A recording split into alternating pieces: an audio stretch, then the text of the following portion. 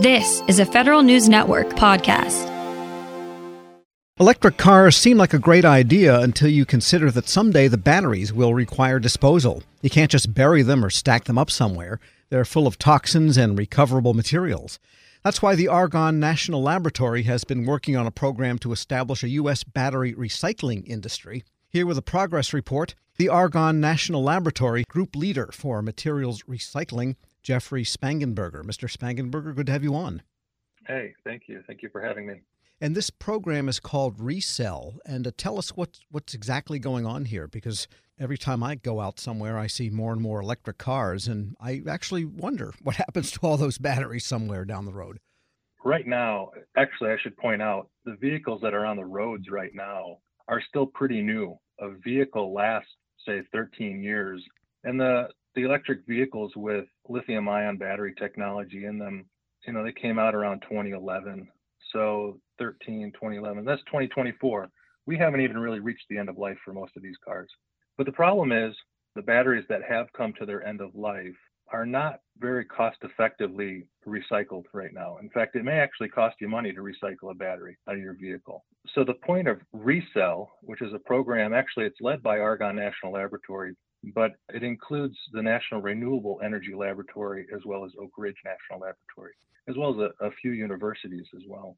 But the objective of ReCell is to make electric vehicle battery recycling more economically attractive. Okay, so there are ways to recycle batteries now. You can do them, but they're fairly old techniques. And so we're looking at newer, more novel techniques with a focus actually on direct cathode recycling to make it more economically attractive. And you can explain what direct cathode recycling is, but is the idea in general here that someone that would recycle would get more value out of what it is they obtain from the recycling, and therefore it would be financially worthwhile?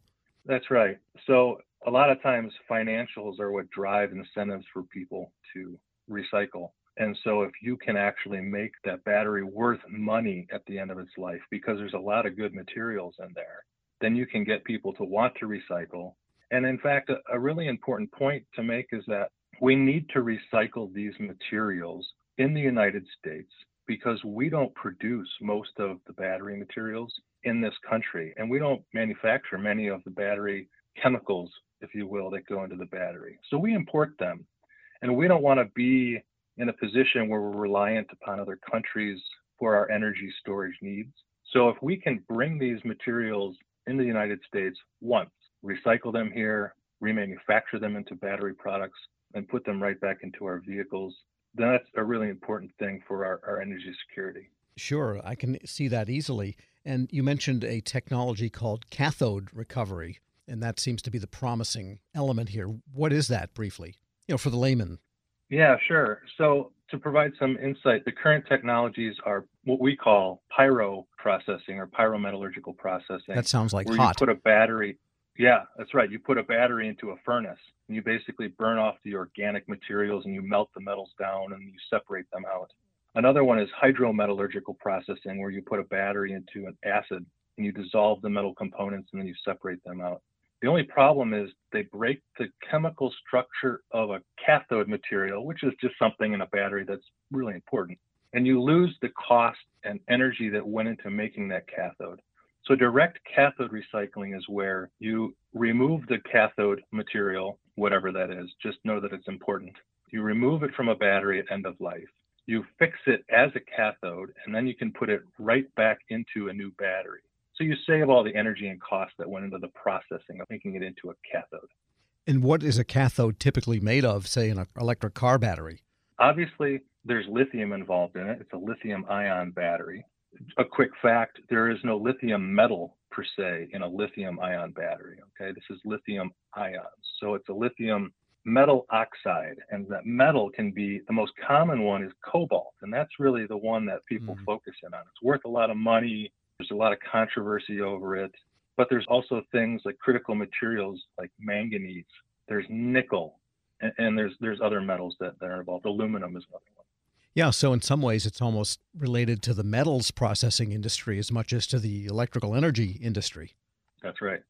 We are speaking with Jeffrey Spangenberger. He's group leader for materials recycling at the Argonne National Laboratory. And then What is the process by which what you come up with translates into an industry? I don't know anything about battery recyclers, but, metals recyclers have been around for many, many years, and they take cars and chop them up in little pieces, and they pull out the castings, and those go to another bin, and the sheet metal goes to another bin. But battery recycling takes place where now, if it takes place at all, and how can this spur an industry here in the United States? The beautiful thing is that the infrastructure for battery recycling of vehicles is already in place. A vehicle ends up at an auto recycler, just as you said, parts are removed and resold. The remaining car is then shredded and you recover your bulk metals, and that would be your ferrous and your non-ferrous, aluminum and copper and things like that.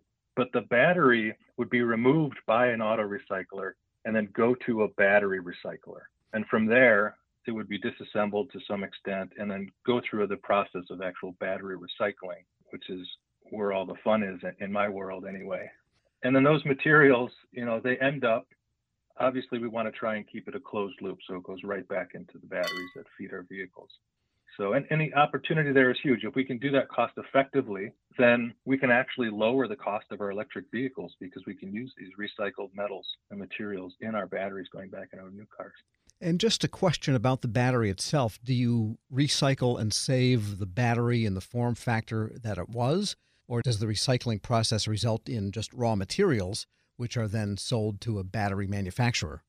So with direct cathode recycling, we would generate the cathode powder, which would then be used to manufacture a new battery altogether. Got it. And then there are materials in the rest of the battery that are valuable also for recycling? There are. In fact, we have 4 focus areas, and one of them is direct cathode recycling. Another one is recovery of other materials. It's actually not a very pretty name, but it says the story. And so we're looking at ways to recover and recycle the anode. So there's a cathode and an anode. The anode is mostly graphite. So we're working on that. There's plastics in a battery you can go after. There's an electrolyte salt, whatever that is has value. And so we're going after those materials as well in the resale program. Because the alternative could be pollution in the storage of these things or burial or some other lesser form of disposal. I imagine, given the size of the auto industry and the growth in electrics, this could be a really national problem if we don't figure out the recycling pretty soon. Yeah, so in a lot of states, there's actually no laws right now. You can actually landfill a lot of your lithium-ion batteries. It's on a state-by-state level. However, the bigger challenge, I think, is the fact that if we don't recycle, we're going to actually run out of some of the materials that the earth offers us to make these batteries. We need to capture these materials, not put them in landfills, so that we can actually continue to produce the batteries without costs skyrocketing because you have to dig so deep. And a lot of these materials do come from China. China has a lot of electric cars. Europe is getting more and more electric cars. So it seems like each zone is going to have to be able to recycle its own material to sustain its own automotive and electrical storage needs. That's exactly right. And we need to position ourselves to take care of our needs and make sure that we have our energy security. And is there a timeline on your project, or this is just going to be something ongoing and new discoveries get spun out? So the timeline, as I said, we're doing bench scale testing last year. We're scaling it up now. We'll be able to demonstrate on a unit operation based demonstration in about another year and a half. Then in the next 2 years, we'll be out to put together a demonstration pilot plant of this. And then another couple of years it will take to get to a production scale and actually be realized by the recyclers. Grab a 30-day free trial of Live by Live Plus, and you'll get unlimited skips, commercial-free music, and all of the podcasts and live streaming events you can handle. Visit livexlive.com/podcast1 to learn more and start your free trial.